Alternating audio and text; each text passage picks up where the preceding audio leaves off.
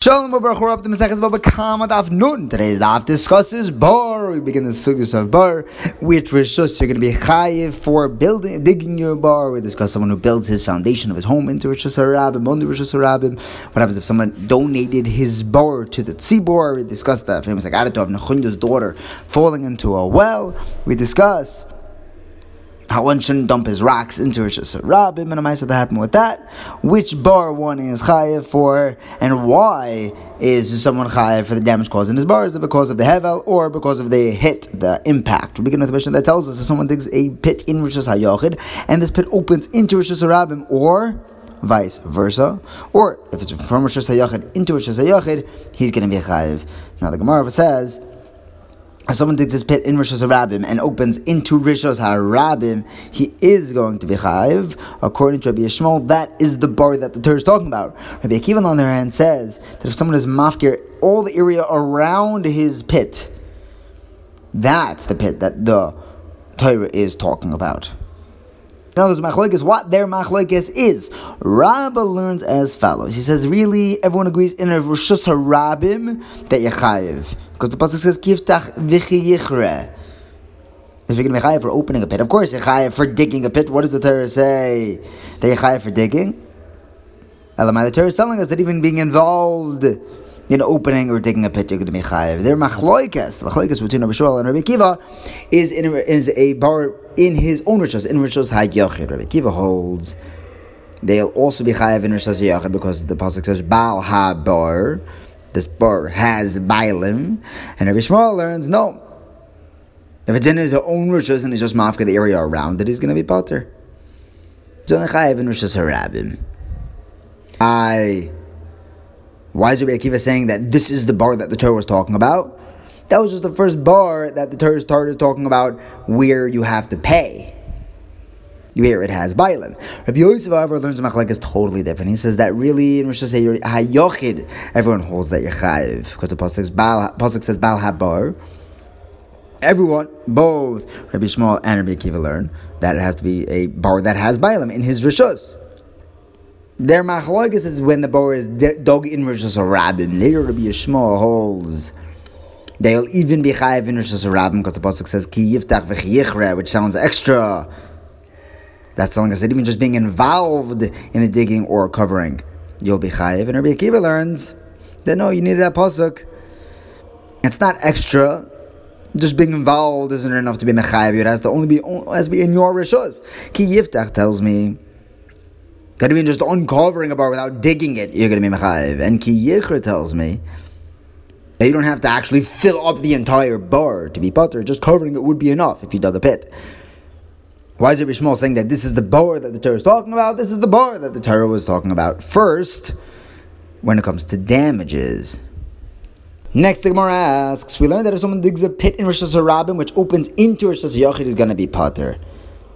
Even though he's not allowed to do this, because you're not allowed to just make a hole under Rishus Harabim, he'll still be potter if the entrance to this hole is in Rishus HaYachid. If, however, someone digs pits or caves in Rishus HaYachid, which opens into Rishus Harabim, there he's going to be chayiv. If someone digs pits in Rishus HaYachid right next to Rishus Harabim, like if someone's digging a hole in his rishus for a foundation to his building, there he'll be potter. Rabbi Yehuda says no, he'll be chayiv digging this foundation unless he builds a 10 tefach mechitza or he keeps away from Rishus Harabim so that people won't walk anywhere near his foundation. 4 tefachim distance, so that no one accidentally falls into his rishus, into his foundation. Now the Gemara is medayek that if he wasn't digging this for a foundation, it wasn't for a tzorchei tzibor, it wasn't something that the community needs to have foundations. If he just stopped digging a pit, he's going to be chayiv, even if he was 4 tefachim away, even with this 10 tefach wall. Now, according to Rabbah, the Reish is Rabbi Shmuel and the Sefer is Rabbi Akiva. But according to Rabbi Yosef, here is that the whole machlokes is only Rishus Harabim, and everyone holds their chayiv in Rishus HaYachid. And fine, the Sefer could be according to everybody, but the Reisha is not Rabbi Shmuel or Rabbi Akiva. Why are you going to be potter for having this foundation in your rishus? Rishus HaYachid is chayiv. So Rabbi Yosef would answer, really, it's going to everybody. In the Reisha, you're going to be potter in Rishus HaYachid Because the ratio is where you weren't mafkir, the area around your hole, around your foundation. If you're not mafkir it, then why is someone even coming close to it? No one's allowed to walk even near your hole. Memela, you're going to be chayav. But otherwise, if you're mafkir the area around the pit that you dug in your rishos, so people can walk near it with rishos, then you're going to be chayav, even rishos hayachid. Now Rav Ashi says, L'shita Rav Yosef, that everyone's going to say you're going to be chayiv in that case. If we're going to say that, then even according to Rava, we could say that it doesn't need to be a machlekes tanoim. Reish and the Sefer could both be a Yishmael. Which is, you're only going to be potter if you were digging a foundation. If you weren't digging a foundation, you're going to be chayiv. If you expanded your foundation into Rishos HaRabim. Now the Gemara asks, someone digs a pit in Rishos HaYochid and opens into Rishos HaRabim, he's chayiv. If he digs in Rishos HaYochid, right next to Rishos HaRabim, there he'll be potter. Now according to Rabbi, we could say this is all Rabbi Yishmael, but according to Rabbi Yosef, the Reish is Rabbi Yishmael, but the Seifa is neither Rabbi Yishmael or Rabbi Akiva. You should be chayiv in Rishos HaYochid. So he'll answer, if you're digging it for a foundation, that's why you'll be potter, even though it was near Rishos HaRabim. You're only going to be chayiv when you're not digging a foundation. You're just digging holes. Next, the Gemara says if someone digs a hole and he hands over this water hole to Rishos HaRabim, he's like, hey, the oil regalim, you guys could drink from this. He's going to be potter if someone falls in there, because now it's the Rabbim's responsibility to guard it. If he didn't hand over this pit to Rishos HaRabim, he didn't let them know, Chevra, this is for you, then he's going to be chayiv. It's still his responsibility. This was the minhag of Nechunya Choyfer Boiras. He used to dig pits and he used to give them over to Rishos HaRabim. He would let them know this is for the other regalim. When the Chachamim heard this, they said, "Oh, he's mekayim this halacha." It's not that he was only mekayim this halacha; he was even mekayim this halacha. Now the Gemara brings a story. The daughter of Nechunya Choyfer Sichen fell into one of these boiras, a big bar, and they told her Chanina ben Doisa, what should we do? So the first hour he said shalom. The second one he told them shalom. And the third hour he told them also that she was out. So when they pulled her out, they found that she was out. They said, oh my gosh, how'd you get out? So she said that there was this ram, came with a zaken leading him. And there's a gezerah, there has to be something to let this gezerah land on, even if this person is going to get a Yeshua. Like by Kedis Yitzchak, they brought the ram instead. They told him, so you must be a Navi. He said, no, I'm not a Navi, I'm not a Ben Navi. I was just saying that this is the Rev Nechunya's whole tzidkus. So it can't be that this is what is going to cause his children tsar. He's the one that digs all these pits and gives it to Rishos HaRabim, to the other regalim. Rav Acha points out that even so, his son did die of thirst. It wasn't in a pit, so it wasn't directly correlated with his tzidkus, but he did die of thirst. The pasuk says, Usvivov nish'ara ma'oid, which tells us that HaKadosh Baruch Hu is medaktik very much on his beloved, those who are close to him, kechot asara. Rabbi Yechunya brings this idea from the pasuk of El Naratz Besoid Kedoshim Rabba V'Nere Al Kol Sevivav. Rabbi Chanina says that anyone who says that HaKadosh Baruch Hu is a vatran, he just gives up on Psharim. He's like, don't worry about it. He's being mevater on his life, because the pasuk says Hatzor Tomim Polei Kechol D'Rachav Mishpat. He's telling people to do Averis, essentially. Now Rav Acha, or it was Rav Shmuel Bar Nachmani, says that the pasuk of Erech Apayim sounds like Apayim, that there's plural of Hashem's wrath, that he's elongating. What's this? What are these two wraths? It doesn't say Erech Af. One is for the wrath of Tzaddikim, one is for Hashem. Hashem has patience for both. And Tosfos points out that sometimes it sounds like he's patient for Hashem in a good way, sometimes in a bad way. Depends. If the Hashem are going to do tshuva, then Hashem has patience for them too.